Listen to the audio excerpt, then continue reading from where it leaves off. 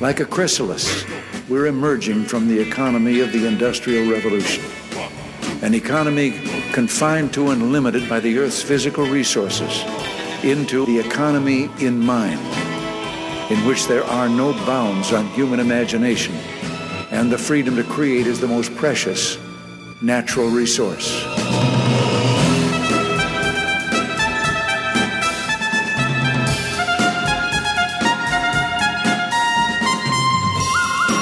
Welcome to the Soul of Enterprise, Business and the Knowledge Economy, sponsored by SAGE, transforming the way people think and work so organizations can thrive. I'm Ron Baker, along with my good friend and VeraSage Institute colleague Ed Kless. Today, folks, ESG, we respectfully dissent. Hey, Ed, how's it going? Ron, why do you hate the environment? This scandal this week, Ed, this is a huge scandal. I have no idea who's responsible for it, but heads are going to roll. Someone leaked our minority opinion on ESG. Oh, really?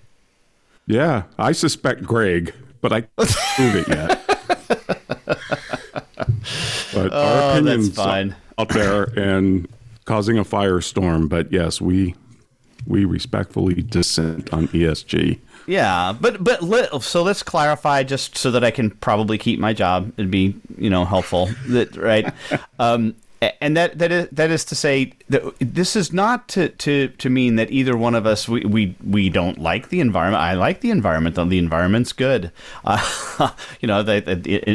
think people can do what they can, their share for the environment. I think that's great.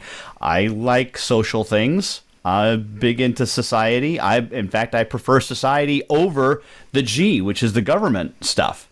So over the governance stuff, right? The little platoons. Right.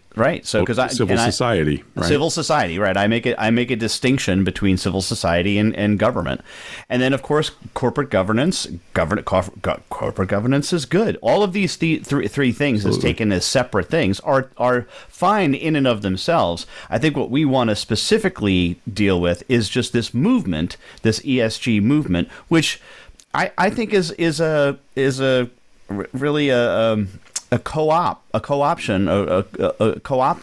something that can be good, which, as we've talked about previously, is purpose. We've done shows on purpose. So absolutely. That's another point to make, because I think you're absolutely right. We agree with all these things individually, but why is it that ESG is not broadening a business's possibilities? It's narrowing them. Mm-hmm. You have to toe the party line with this. Otherwise, you're not going to get the good score. You're not going to get the good PR, whatever it is. So, we can certainly talk about that. And yeah, there are things that I like about it. Mm-hmm. There are things that I think are really important, but those things are already kind of covered in our laws, whether it's limited liability or the business judgment rule or other things. But let me start here, Ed. Well, first off, let me pay tribute to my brother who passed away 3 years ago today. So I'll dedicate this to him because he was also a contrarian. But ESG kind of first got global attention back in 2006, and it was part of the UN's Principle for Responsible Investment, PRI. Mm-hmm. And as a way, it was embraced for the UN's Sustainable Development Goals, SDGs, right? Now, our colleague Paul Dunn, who we have tremendous respect for, he talks about these a lot. And I think there's some really good things in there. And I think we have been making progress towards them. But in 2013 and 14, the ESG focus really started to happen. Businesses started to stand up and say, okay, we need to take this seriously. Then ESG or impact investing hit the scene. There was, money in the stock market, and mutual funds and other funds were starting to pour into ESG investments. Today, ESG accounts for 1/3 estimated of the $51.4 trillion of funds under management in the U.S. And that 33% of the $51.4 trillion is projected to grow to 50% by 2025. So we're talking about a lot of money. Mm-hmm. is pouring into these investments. And so therefore it's going to attract a lot of different it's going to build a whole ecosystem. You've got rating agencies now and ESG watchdogs and ESG consultants and disclosure and all of that. So all of this is starting to happen. BDO they have an ESG website. It's bdo.com/resources/ESG. And it says at BDO, we view sustainability as an investment in the strength of our culture, the resilience of our business, and the future of our planet. We are committed to making ESG synonymous with BDO, ensuring that sustainable business practices are integrated into everything we do. PwC has got a $12 billion investment plan for ESG, hiring 100,000 new employees.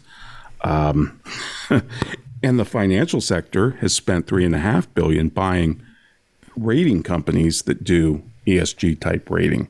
So this is a huge movement, and it's only going to get bigger.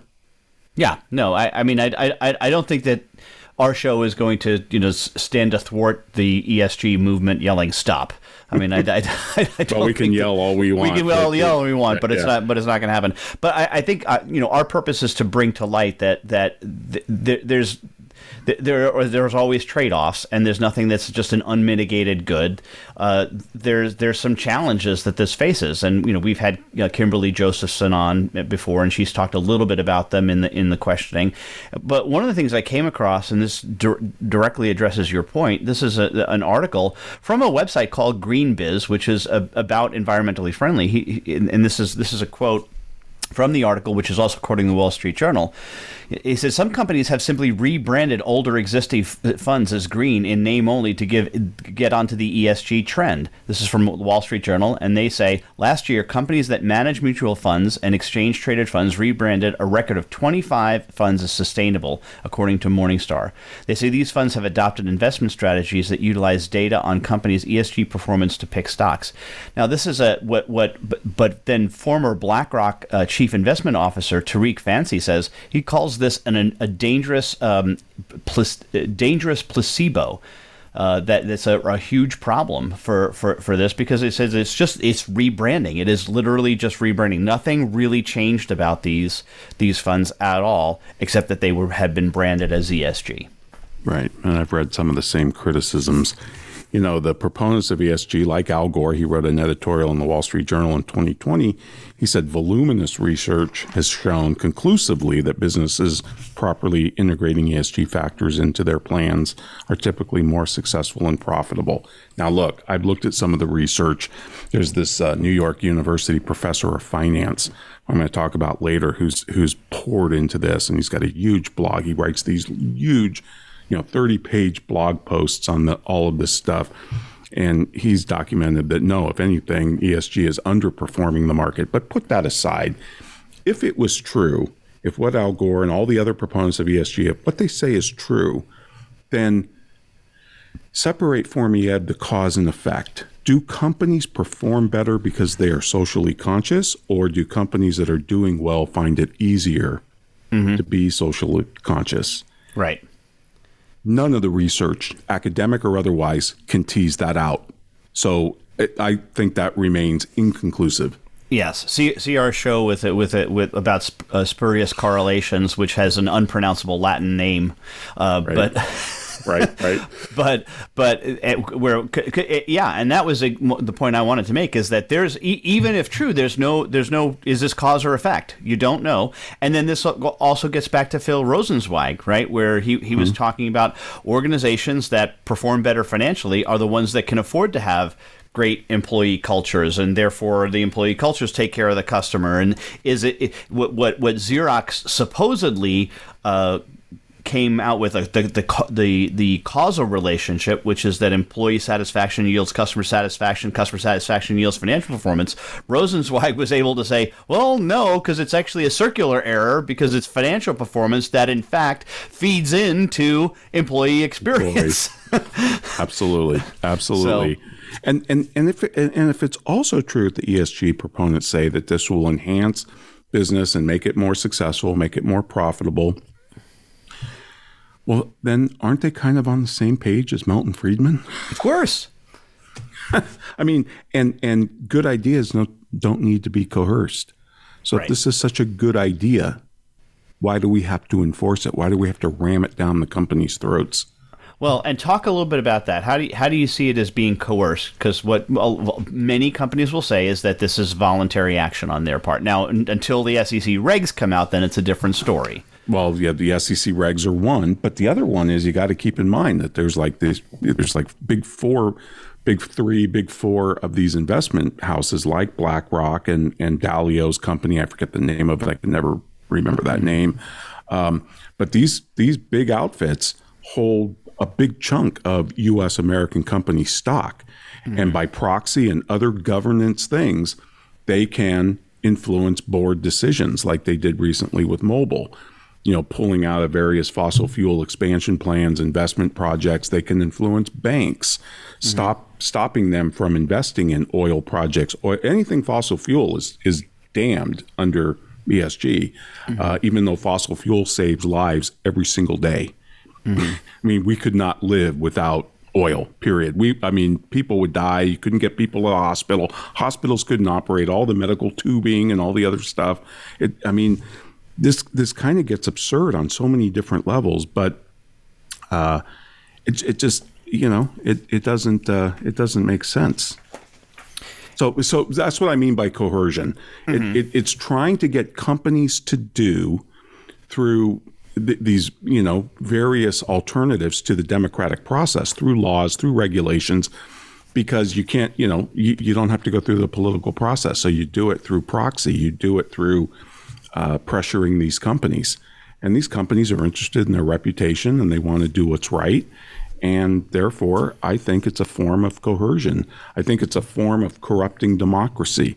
These issues, and I'm going to go through them after the break, Ed, but here's what ESG is supposed to deal with.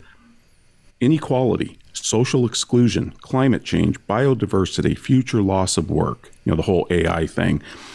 The S&P ESG indicators, this is the S&P 500.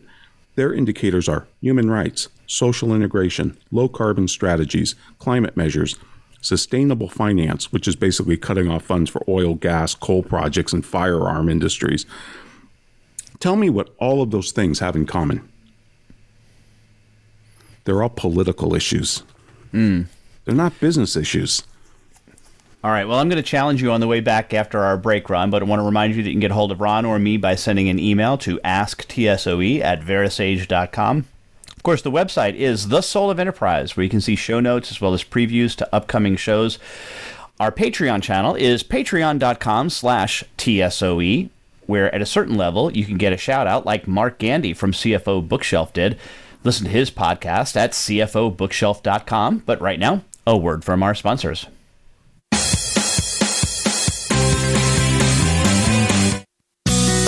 Be sure to friend us on Facebook. You can do it right now.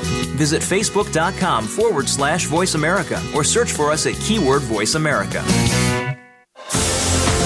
Sage provides accountants with compliance, reporting, and analytic solutions to do more for their clients. These solutions include education programs such as the Sage Accountants Network Client Advisory Service Program.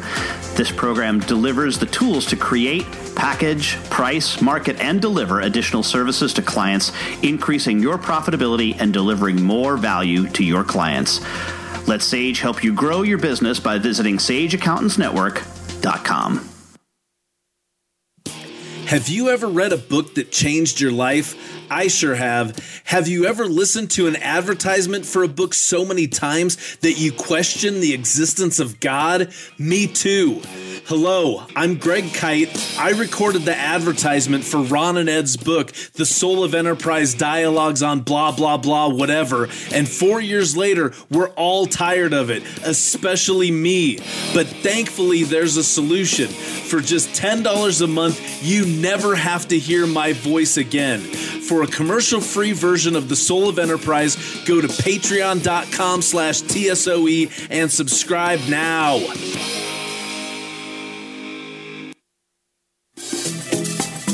Have you listened to so many of my ads that it's corroded your soul? I absolutely have. What if I told you that you could listen to my voice for an entire podcast? I'd say that approximately half of the podcast is actually my voice. Hello, I'm Greg Kite. And I'm Caleb Newquist. We're launching a new podcast called Oh My Fraud. Ron and Ed explore the soul of enterprise. Caleb and I explore fraud, which is more like the herpes of enterprise. Go to wherever you get your podcasts and download Oh My Fraud. We don't follow, we lead. Join us, the Voice America Influencers Channel.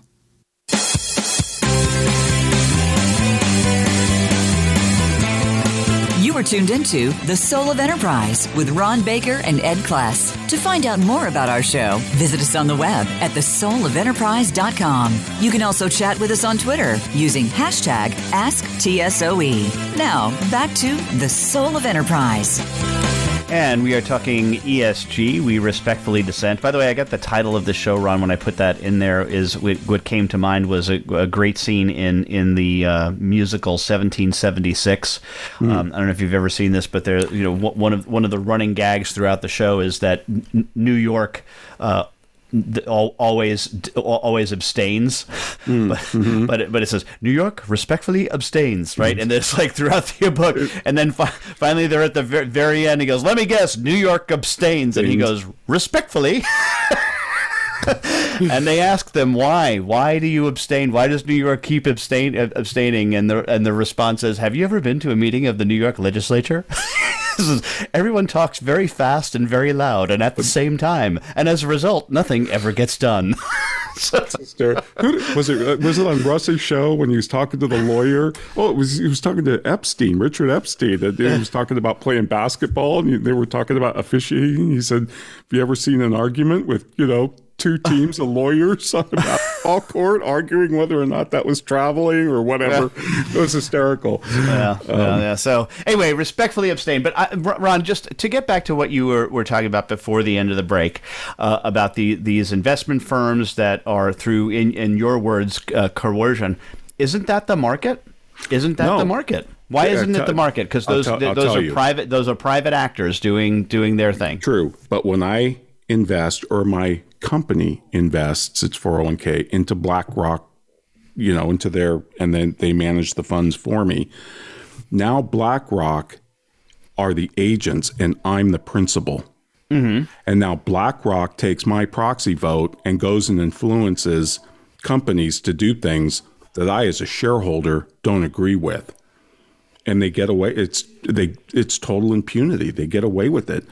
Larry Fink is not a principal. He's an agent. Mm-hmm. He's an employee of the $11 trillion that he watches over. Right. And another thing that needs to be said about ESG investments and BlackRock and others, they make money on this irrespective of how the performance of these ESG investments do. Because they the way skim it right off the top. Yeah. And the expenses are much higher in ESG investments than they are in traditional index and mutual funds. Let me again ask you this, though. If you're the principal, you can move your money elsewhere, right? And then I can. So again, I ask, isn't it the market? I see what you're saying. It's a secondary removal. You got the principal agent problem squared or multiplied by 2, really. But so I get that. But isn't it still ultimately back up to it's you deciding to invest in your money in BlackRock? Yes, and I know that's the libertarian argument, and I get it. And in fact, I agree with it. The problem I see is I don't know how many of the investors that have funds in BlackRock, even know about it. It could be being done through their company. Mm-hmm. Or if they do know about it, I don't know if they know everything that BlackRock is doing. It's just something that most people don't pay attention to. Now, this is what the SEC was designed to do, to give investors information and to make sure that everything's honest and above board. If the SEC told these people to market ESG investments as, hey, look, they underperform the market and they're more expensive, then fine. If people want to make those choices and end up with less return, I'm all for it. Mm-hmm. But I don't think that's what's happening, Ed. Okay, so that's your concern. That and again, I would not my only concern, but right, all right. No. You have more concerns than just one, Ron. Yes, I do. No. But I do think that there's still long term, and this is my response with anything long term. If they are not sustainable, if it's not going to be something that's going to turn a profit, people will turn away from BlackRock as well. I mean, it's the same reason why I think that, we shouldn't break up Facebook, or the government shouldn't break up Facebook, is because over time, by the time we get to start regulating that as a trust, it's already on the way down. Yeah, no, I agree. I just Charlie Munger, what's his Buffett's guy, vice chairman of Berkshire Hathaway. He's got big problems with this too. He says, "Look, I love Larry Flink. I have great respect for him, but I don't want him to be. I didn't elect him to be my emperor. I didn't elect him to be able to go into companies and tell them what to do, like not invest in oil and gas projects and coal, nuclear, whatever. That's stay in your lane." It's another thing we need to deal with, but it's the whole, the reason why governments, starting in Great Britain, gave companies limited liability, which is one of the most phenomenal legal inventions ever, limited liability company. Because think about it. It gives you immunity from what normally we would be required to do, which would be responsible for our actions, right? You can only lose what you put in, hence limited liability. But when they created that, they said, we're going to give you limited liability, but in return, you're going to stay in your lane and you're going to have to serve your shareholders. And they thought that these were very smart people who developed this. And they said they figured that would keep them from growing too big and getting out of hand and dominating politics and corrupting democracy and all of that. And I think it was a very clever solution. They told them your duty is to maximize shareholder value or to make a profit. That's a very narrow duty. Yes, yeah, and interestingly enough, you're talking about the Dutch East India Company and those early corporations that were given charter from the heads of state in Europe, right? Well, I'm talking a little bit later than that, actually, because some of those go way back. We're talking about like I forget the name of the acts, the Corporation Acts in 1850 or whatever in Great Britain, and then our acts across the states and the colonies and all of that. Okay, so corporations, not necessarily charters, is right. The corporate. Got it. And we did the same with charities. We tell charities, you're confining your powers to the sphere of your charitable cause. And that's kind of the same thing.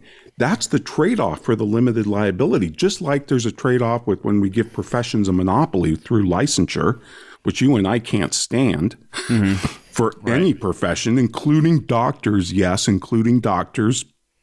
But we do that, Ed. The logic behind it is we're going to give you this monopoly, auditors, doctors, barbers, whatever, but in return, you're going to self-regulate and you're going to police your own and you're going to have disciplinary action when things get out of line. Otherwise, we're going to come in and do it for you. That's the trade-off that you make. Yeah. No. And that's never talked about. Even Milton Friedman didn't talk about that corporate limited liability trade-off. Right. I think the first time I heard this argument, maybe you heard it before, but was in Woke Inc., right, from Vivek Ramaswamy. Yes, Vivek made this. I have read it before, but he did a much better job explaining it, because you're only going to get this like if you read in like law history books and things like that. And I just never dug into it. He also talks about the business judgment rule, which is another aspect to this, but we won't probably hit that today. Okay. Yeah. Interesting stuff. All right. Another thing is ESG is going to deal with all these things, inequality, social exclusion, climate change, and all of that. And they're going to do it by disclosing their ESG scores or getting rated. And then it's like, okay, but how are just the metrics? Forget the metrics are subjective. Forget that different rating agencies can give you completely different ratings from good to worst or best or whatever. How are a bunch of subjective metrics disclosed through financial statements or whatever, by the way, which nobody reads? How is that going to solve any of these things? The ESG proponents put this forth as solving these problems. And Ed, you and I, back to Thomas Sowell, think episode number 8 or whatever it was. There are no solutions. There's only trade-offs. There's only trade-offs. And right. you don't read this in the ESG literature. They're putting this forth as, no, we're going to solve world hunger. We're going to solve climate change. We're going to solve this and that. There's not an economist alive that's worth their salt that would use the word solution. No. And I agree with that. I do think that the argument that I've read, because I tried to read critiques of the criticisms of ESG. Sure. Yep, me too. and the what they would say is that, well, it's by leading these companies to these quote greater goods that is going to solve, and solve it, I think they would say, is too strong a word. It's going to enhance, it's going to relieve pressure, it's going to lessen the burden, those kinds of things. I don't know if they would go all the way to solve, and perhaps we're setting up a straw man argument. So I'm trying to steel man it and say the better argument would be to say that if you have companies that have these ESG initiatives that, taken in total, for some small percent, even in exchange for some small percent of the profit of these companies, that these make the world a better place because these companies are taking these initiatives to do these things.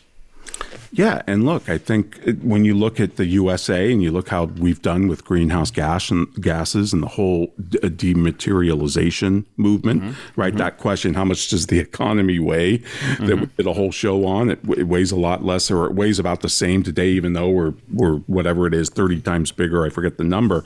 But like, take climate change, Ed. The SEC, proposed disclosure on this, giving investors information about climate risk.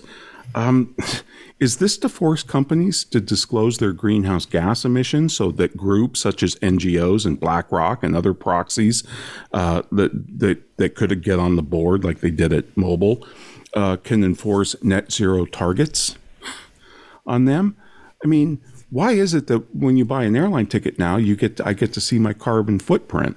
You know, it's so much easier for these companies to be accountable to a silent planet than it is for them to be accountable to noisy shareholders who demand the best return they can. You're talking about people's retirement funds. You know, this goes back to Michael Novak.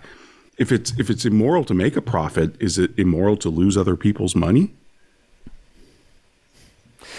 Great question. And we are up against our next break. Want to remind you can get a hold of Ron or me by sending that email to asktsoe@verisage.com. We do have ratethispodcast.com/TSOE, where you can, guess what? Rate this podcast. And we would love for you to do that. If you do, we always read them on the air. So when you get a chance, go out and rate our podcast on any of the platforms, your podcast player of choice. We appreciate that. But right now, a word from our sponsor.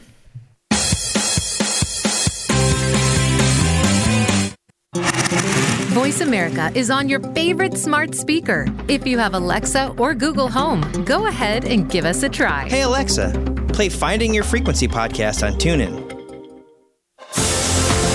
Sage provides accountants with compliance, reporting, and analytic solutions to do more for their clients.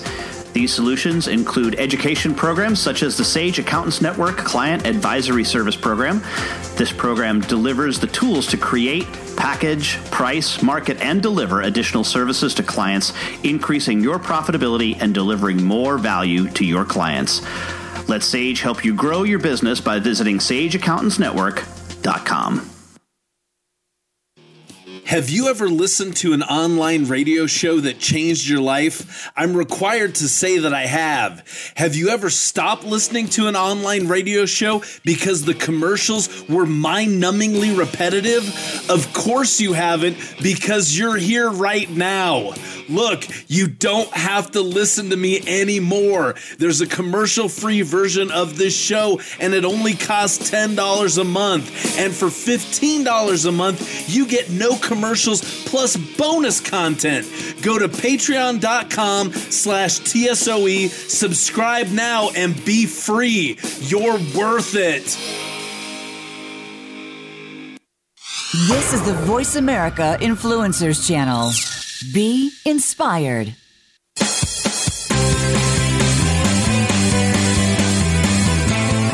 You were tuned into The Soul of Enterprise with Ron Baker and Ed Kless. To find out more about our show, visit us on the web at thesoulofenterprise.com. You can also chat with us on Twitter using hashtag AskTSOE. Now, back to The Soul of Enterprise. And we are back on The Soul of Enterprise. Do want to remind you that our show is sponsored by 90 Minds. If you need a mind, get one at 90minds.com. They sponsor our Patreon channel.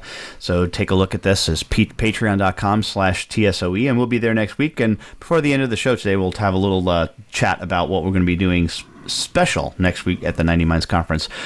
Ron, I'm coming across as dissenting against your dissent.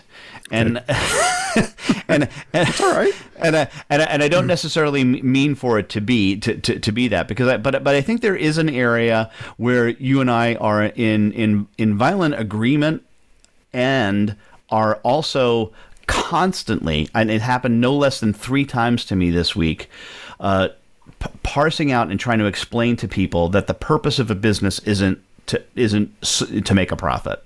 Right. And so many people get stuck on that. So talk a little bit about that. And Ed, every show that we've done on our memorable mentors, on Entrepreneurial Heaven, Peter Drucker, Stanley Marcus, Henry Ford, Sam Walton, I can go down the list. Not one of these people said that the purpose of a business is to make a profit. In fact, they said the exact opposite, sometimes very eloquently, like as in the case of Henry Ford or Sam Walton. And you go back and listen to those shows. So, yes, I agree. A company has to have a purpose, and almost by definition, they do. And if their purpose is to make a profit only, then they're probably not going to last long, right? The market's going to squeeze them out like Enron. But that's just the point. There's nothing in the current corporate law that prevents companies from pursuing a social purpose, even at the expense of shareholder gain, right? We have B corporations, and we have other things. We have what John Mackey did with Whole Foods, or what other companies do when they give they say we're going to give X% of our profits to charity or whatever, Patagonia or whatever. Their Sage. Social purpose. But when you look at social purpose, if you put an S in front of it, it's almost like the charitable sector. When you put charity or nonprofit in front of something, it gives us this veil of holiness. But yet, think about social purpose. Who had one of the biggest social purposes? Which 2 organizations had one of the biggest social purposes ever? Freddie Mac and Fannie Mae. We're going to increase home ownership in America, cause one of the worst global financial crisis meltdowns, right, in the real estate market. Now, they weren't 100% responsible for it, but they played a large part, especially if you read the work by Thomas Sowell, and Russ Roberts wrote a book on this as well, Other People's Money, I think it was called. So it's like if you're for ESG, you never, it's like, it's like you're being in love. You never have to say you're sorry, and you never have to count any costs. Like, all this is just pie in the sky, unicorn. We're going to run on, unicorn air, and there's no reality to it. It doesn't give a hard-headed look to the cost. It only counts the benefits. Yeah, and that's the distraction I think that so many people are talking about. And look, even the critics of those that are pro ESG will say things like ESG is necessary, but it's not sufficient for all of the things that it needs to do. And I'm like, well, okay, but then why is it being pitched as sufficient? Because it's not. And why is it crowding out areas and issues that are more rightly dealt in the political process? I mean, I for the life of me, I still can't figure out what a business can do about income inequality. It could take income and redistribute it to other people. Yeah. Now, I think if we had an ESG proponent on, they would say, well, it could up their minimum wage. Well, a lot of companies have done that, but not every company has done it. What does that tell us as free marketers? That tells us that, one size doesn't fit all.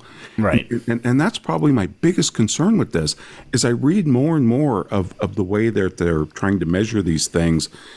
It's not like it's not like there's a diversity of thought. It's almost like there's a narrowing of thought. It's almost like groupthink on steroids to see how some of these outfits get measured. and some of the metrics that they're using. Mm-hmm. Not to mention that there's huge conflicts of interest. So you have these rating agencies that are out there. They're not only rating the companies, they're providing consulting to the companies to help them improve their ratings. So now maybe they learned this from the auditors.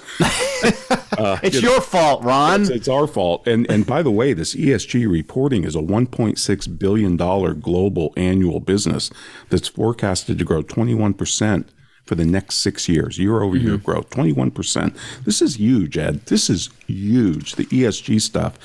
And it's like, okay, so we have, we've already talked about the Volkswagen. The Dow Jones Sustainability Index named Volkswagen their most sustainable automobile company in the world back in September in 2015. 1 week later or 2 weeks later, there was Dieselgate, right? Tesla has been rated by 3 ESG watchdogs. One gave it the best rating, one gave it the worst rating, and one gave it a middling rating. So as an investor, I have no idea what to do with that. Yeah.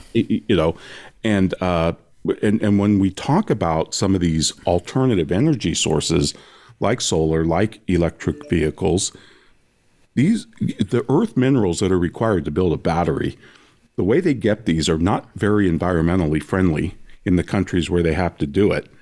And it's like, is that accounted for in the ESG scores? Because by that standard, Tesla and all the others that make electric vehicles should have a pretty crappy score, and they don't. It's the oil companies that have a crappy score, even though the oil companies are getting cleaner. Well, maybe now that Elon's bought Twitter, all of them will rate against him now. Who knows? Very possible. Okay. And the other thing I found was, S&P again gave the Russian-controlled Gazprom a higher ESG score than ExxonMobil. And I just wonder, were any of the ESG risk assessment models, did they take into account the Ukrainian war? Was that, probably not. On Germany's agenda? Because now Germany is, more dependent on Russian oil than a lot of others. And was that in any of the ratings? Yeah. Assessment of risk?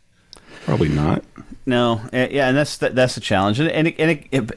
But one thing I heard this on a podcast at Cato, and this is the measures of this ESG stuff, especially from the environmental stuff. Is it scope 1, scope 2, scope 3? I think that's the words that they use. I think it is. And scope 1, as I understand it, is your immediate environmental impact of the company itself. So the buildings it owns, the infrastructure, that kind of stuff. Scope 2 goes out and says, okay, well, what about the products that you build, and as they go out to the customer, and are those things scored as well? And then Scope 3 goes back to your supply chain, and says, well, let's understand what the environmental impact of your supply chain is. So theoretically, in the end, if you go to all 3 of these scopes, you'll have the complete picture. The problem is, I see it, and maybe I probably don't understand it. I will say that I don't. But my mind, when I heard about this Scope 3, which is the supply chain issue, went to the Carl Sagan line that he had in Cosmos. Remember this? Mm-hmm. It was like, if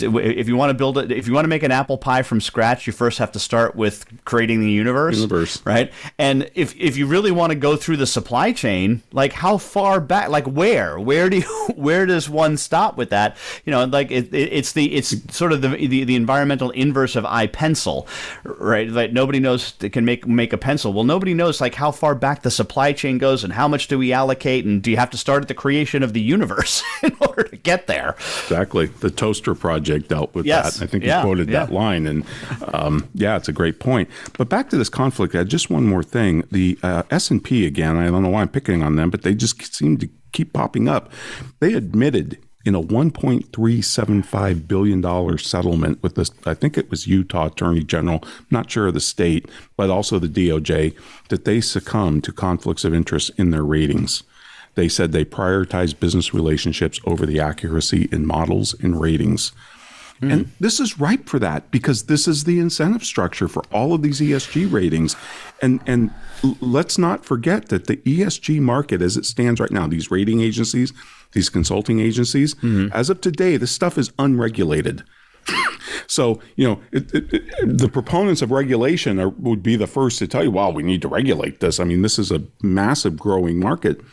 And nobody's doing anything about it. Nobody's saying anything. There's no regulation. It's a free-for-all. Well, what about isn't the same thing true with the bond rating agencies, though? The bond rating houses, Ron? I don't think there's necessarily regulation around them. And that you're just getting back to a point you made earlier, they sometimes rate companies different bonds different ways. Well, the rating agencies were a scandal during the financial... Right, yes. And that's my point. It's like they are regulated, though. In fact, because of that regulation, there's only 3 of them or 4 of them, whatever it is. I'm not arguing for regulation. I just find it interesting that the proponents of ESG here are very pro-regulation, not so much when it comes to this. Oh, to regulate ESG itself. Yes, to regulate them. Yeah. Who watches the Watchmen? Yes, exactly. So and then another thing too that needs to be said about this is when you look at China, ESG funds are pouring into China. Outfits like BlackRock and others are telling their investors this is the future, invest in China, whatever. Even though China on the environment, on social, and on governance is horrific. Doesn't seem to bother anybody that they've got a terrible record on environment, right? They build a coal plant a day. Is it a day? I thought it was a month, a coal plant a month. No, it's a lot. It used to be like 1 a day. Now maybe that's flushed out. It's lessened probably, but at one point it was. But they're dirty. I mean, most communist countries have terrible environments. That's one of the things that free markets get you is the wealth to care about the environment so you can clean it up. Mm-hmm. So they're terrible on the environment. What about social? Well, let's see. They're authoritarian. So what's the risk of being expropriated? Oh, I don't know. Ask some Cuban investors. And we can talk about genocide. Okay, so they don't have a great S record. What about G? Well, the governance. Well, every company, either directly or indirectly, is subordinated to the state, whether it's a state-owned enterprise or not. You just look at their crackdown on big tech. Jack Ma, what they did to Jack Ma and others that technically aren't, like Huawei, that aren't state-controlled. But who do you think they answer to? They all have Communist Party officials on their board or inside their companies. And so on E, S, and G, China sucks, and yet that's not reflected in the ratings. How can that be? Don't know, Ron. These are important questions, but yeah, I see that as a huge problem. But look, we're up against our last break. Want to remind you can contact either of us by sending one email to asktsoe@verasage.com.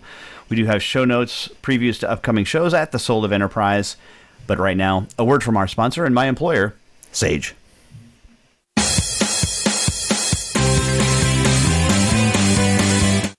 Follow us on Twitter @VoiceAmericaTRN. Get the lowdown on guests, new shows, and your favorites. That's VoiceAmericaTRN. Sage provides accountants with compliance, reporting, and analytic solutions to do more for their clients. These solutions include education programs such as the Sage Accountants Network Client Advisory Service Program. This program delivers the tools to create, package, price, market, and deliver additional services to clients, increasing your profitability and delivering more value to your clients. Let Sage help you grow your business by visiting sageaccountantsnetwork.com. Have you ever been so annoyed by a commercial for a $5 ebook that you were willing to pay $10 to never hear it again? I sure have. Hello, I'm Greg Kite. Over the last several years, you've come to hate me, and I hate me too. By now, you know that for $5, you can get a copy of Ron and Ed's book.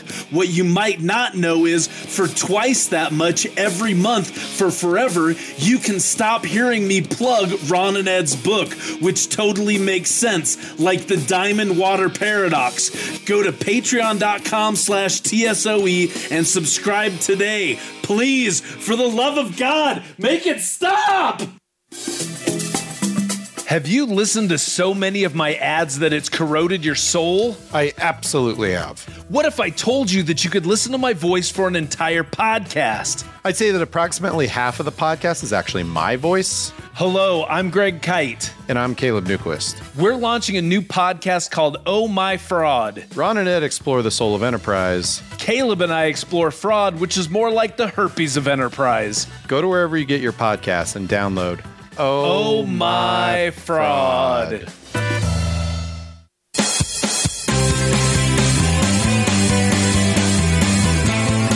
You are tuned into The Soul of Enterprise with Ron Baker and Ed Kless. To find out more about our show, visit us on the web at thesoulofenterprise.com. You can also chat with us on Twitter using hashtag AskTSOE. Now, back to The Soul of Enterprise. Welcome back, folks. We're talking ESG. We respectfully dissent. And Ed, isn't that how some of the Supreme Court justices have written their dissents? Don't they start out, I respectfully dissent from my colleagues? Yes. Okay, that's what I was thinking. I wasn't thinking about the New York story. No, that's where my mind went. That's what I said. Okay, So, yeah. I went to the Supreme Court when we came up with that title. But one other thing on this that I want to talk about is the subjectiveness of these metrics that like you were talking about. You can create the universe. How far are you going to go back? I mean, this isn't like debits and credits. And even there's a ton of room for different judgment calls and valuation techniques and all of that. So there's a lot of subjective, but this is so much broader, trying to ascertain the risk of environmental catastrophe or climate change or whatever. I mean, if it's an existential threat, then the risk is total. I mean, just wipe it to zero. By definition, existential threat means that. Yeah. I mean, you're not going to be worrying about reading a financial statement and looking for their environmental risk disclosure at that point. You're going to be fried. But they talk about all these ESG ratings that have heard this criticism from various sectors. They say, well, listen, better measurements are around the corner. We'll generally arrive at a consensus. Now, Ed, if you believe that, it's crazy to believe that, because this is what they said about like stock. Just take one issue, stock-based compensation. So options and things like that. We thought, well, we're going to have more disclosure to shareholders, and therefore, and that disclosure, by the way, has ballooned in the last 20 years. It hasn't brought clarity to this issue. If anything, it's created more distraction and more uncertainty. And the same thing's going to happen. I mean, look at climate models to begin with. There's a ton of uncertainty in them. The idea that there's going to be a consensus around this issue. I mean, this is part science to talk about some of these things. It's in the scientific realm, at least climate is. And to think that you're going to get consensus around the measurements and the metrics, give me a break. Well, to that end, Ron, let me take you through a couple things that I did in preparation for the show. I wanted to have a little fun with this, so I went into my DuckDuckGo search, and I searched up, as my son says. I don't know why they say search up, but they say you don't search down, you search up. Individual carbon footprint calculator, and I took the first four that came up in the search. This first one is from an outfit called ClimateHero.me. And this one says that my carbon footprint is 20.8 tons of CO2 per year. 20.8. They also claim that because 3,752 people have taken Climate Hero and pledged to reduce their carbon footprint by 631,579 tons per year, they have, they claim that they have removed 421,053 diesel cars from the road. So that's their that's their claim. So anyway, so 20.8 in the Climate Hero, in the EPA. Oh, and by the way, on Climate Hero, I was rated as a climate bandit, which is the worst rating. So I was not a climate hero; I was a climate bandit. This is the EPA, United States Environmental Protection Agency. They're telling me that, and again, I answered all of the questions on all of the quizzes to the absolute best of my ability.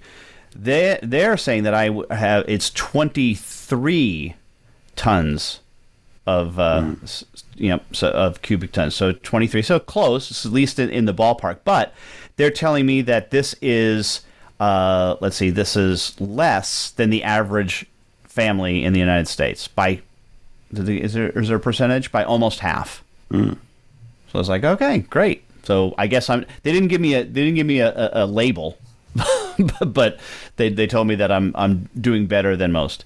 Next one, nature.org. Nature.org.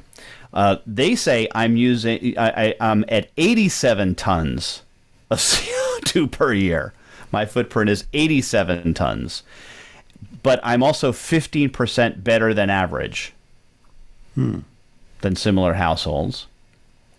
They did not give me a label. And then finally, this one from Henkel, which I believe is out of Europe someplace. They said they had by far the lowest. They said I'm only at 17.9 tons of CO2 per year.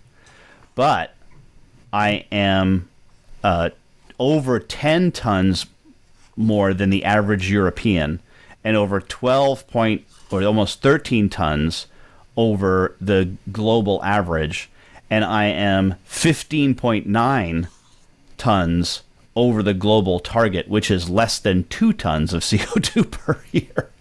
So not only did I get varying answers, I got varying opinions on the ones that were fairly consistent with one another. And I use that term consistent loosely. Very loosely. I mean, it's absurd. Okay, somebody needs to stand up and go, "That's absurd." What can I tell you? What kind of questions do these things ask you? They're all very. I mean, they're similar in that they usually ask you about your house. They ask about your nutrition, what you eat. They ask about your mobility. And air travel, that kind of thing. Miles per year driven. But they classify it all very, very differently. And I think that's that. And they ask the questions very, very differently. Some just ask number of trips. Some ask number of miles. Nobody asked me things like, well, at what temperature do you set your household thermostat at?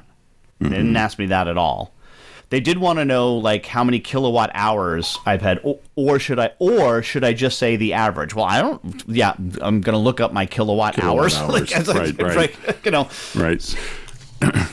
So anyway, but my point is really inconsistent with regard to the numbers. That swing from 17 to 80 something. But even I felt more odd.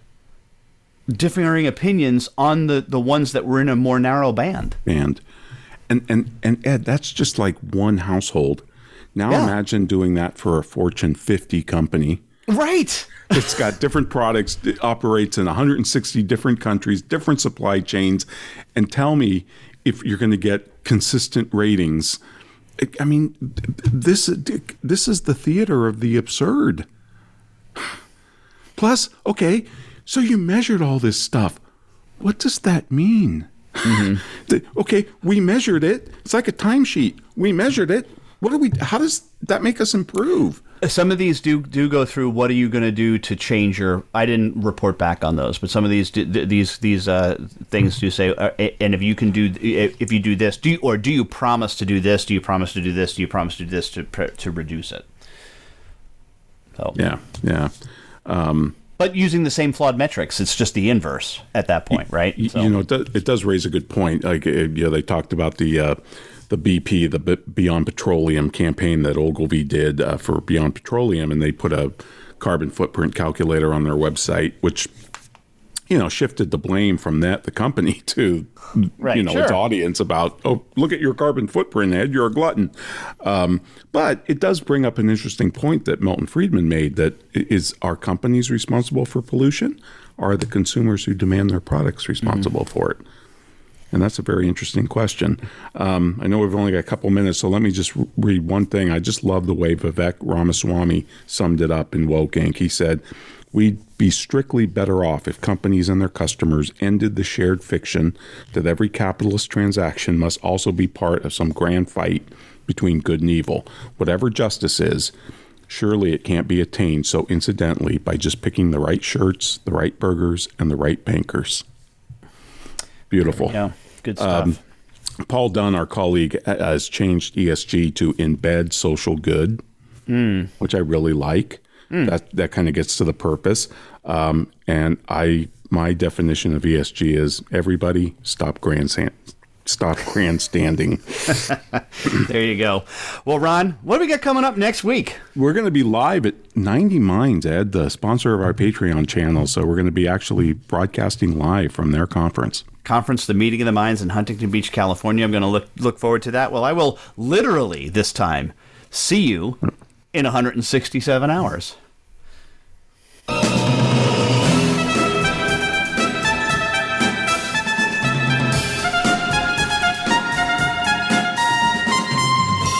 This has been The Soul of Enterprise, Business and the Knowledge Economy, sponsored by Sage, transforming the way people think and work so their organizations can thrive. Join us next week, folks, on Friday at noon Pacific. We will be broadcasting live from 90 Minds.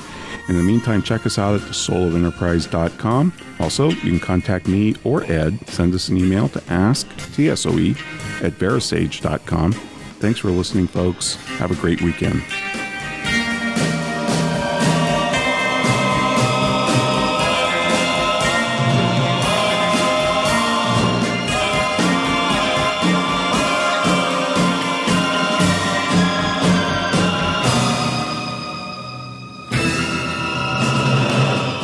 Find out what's happening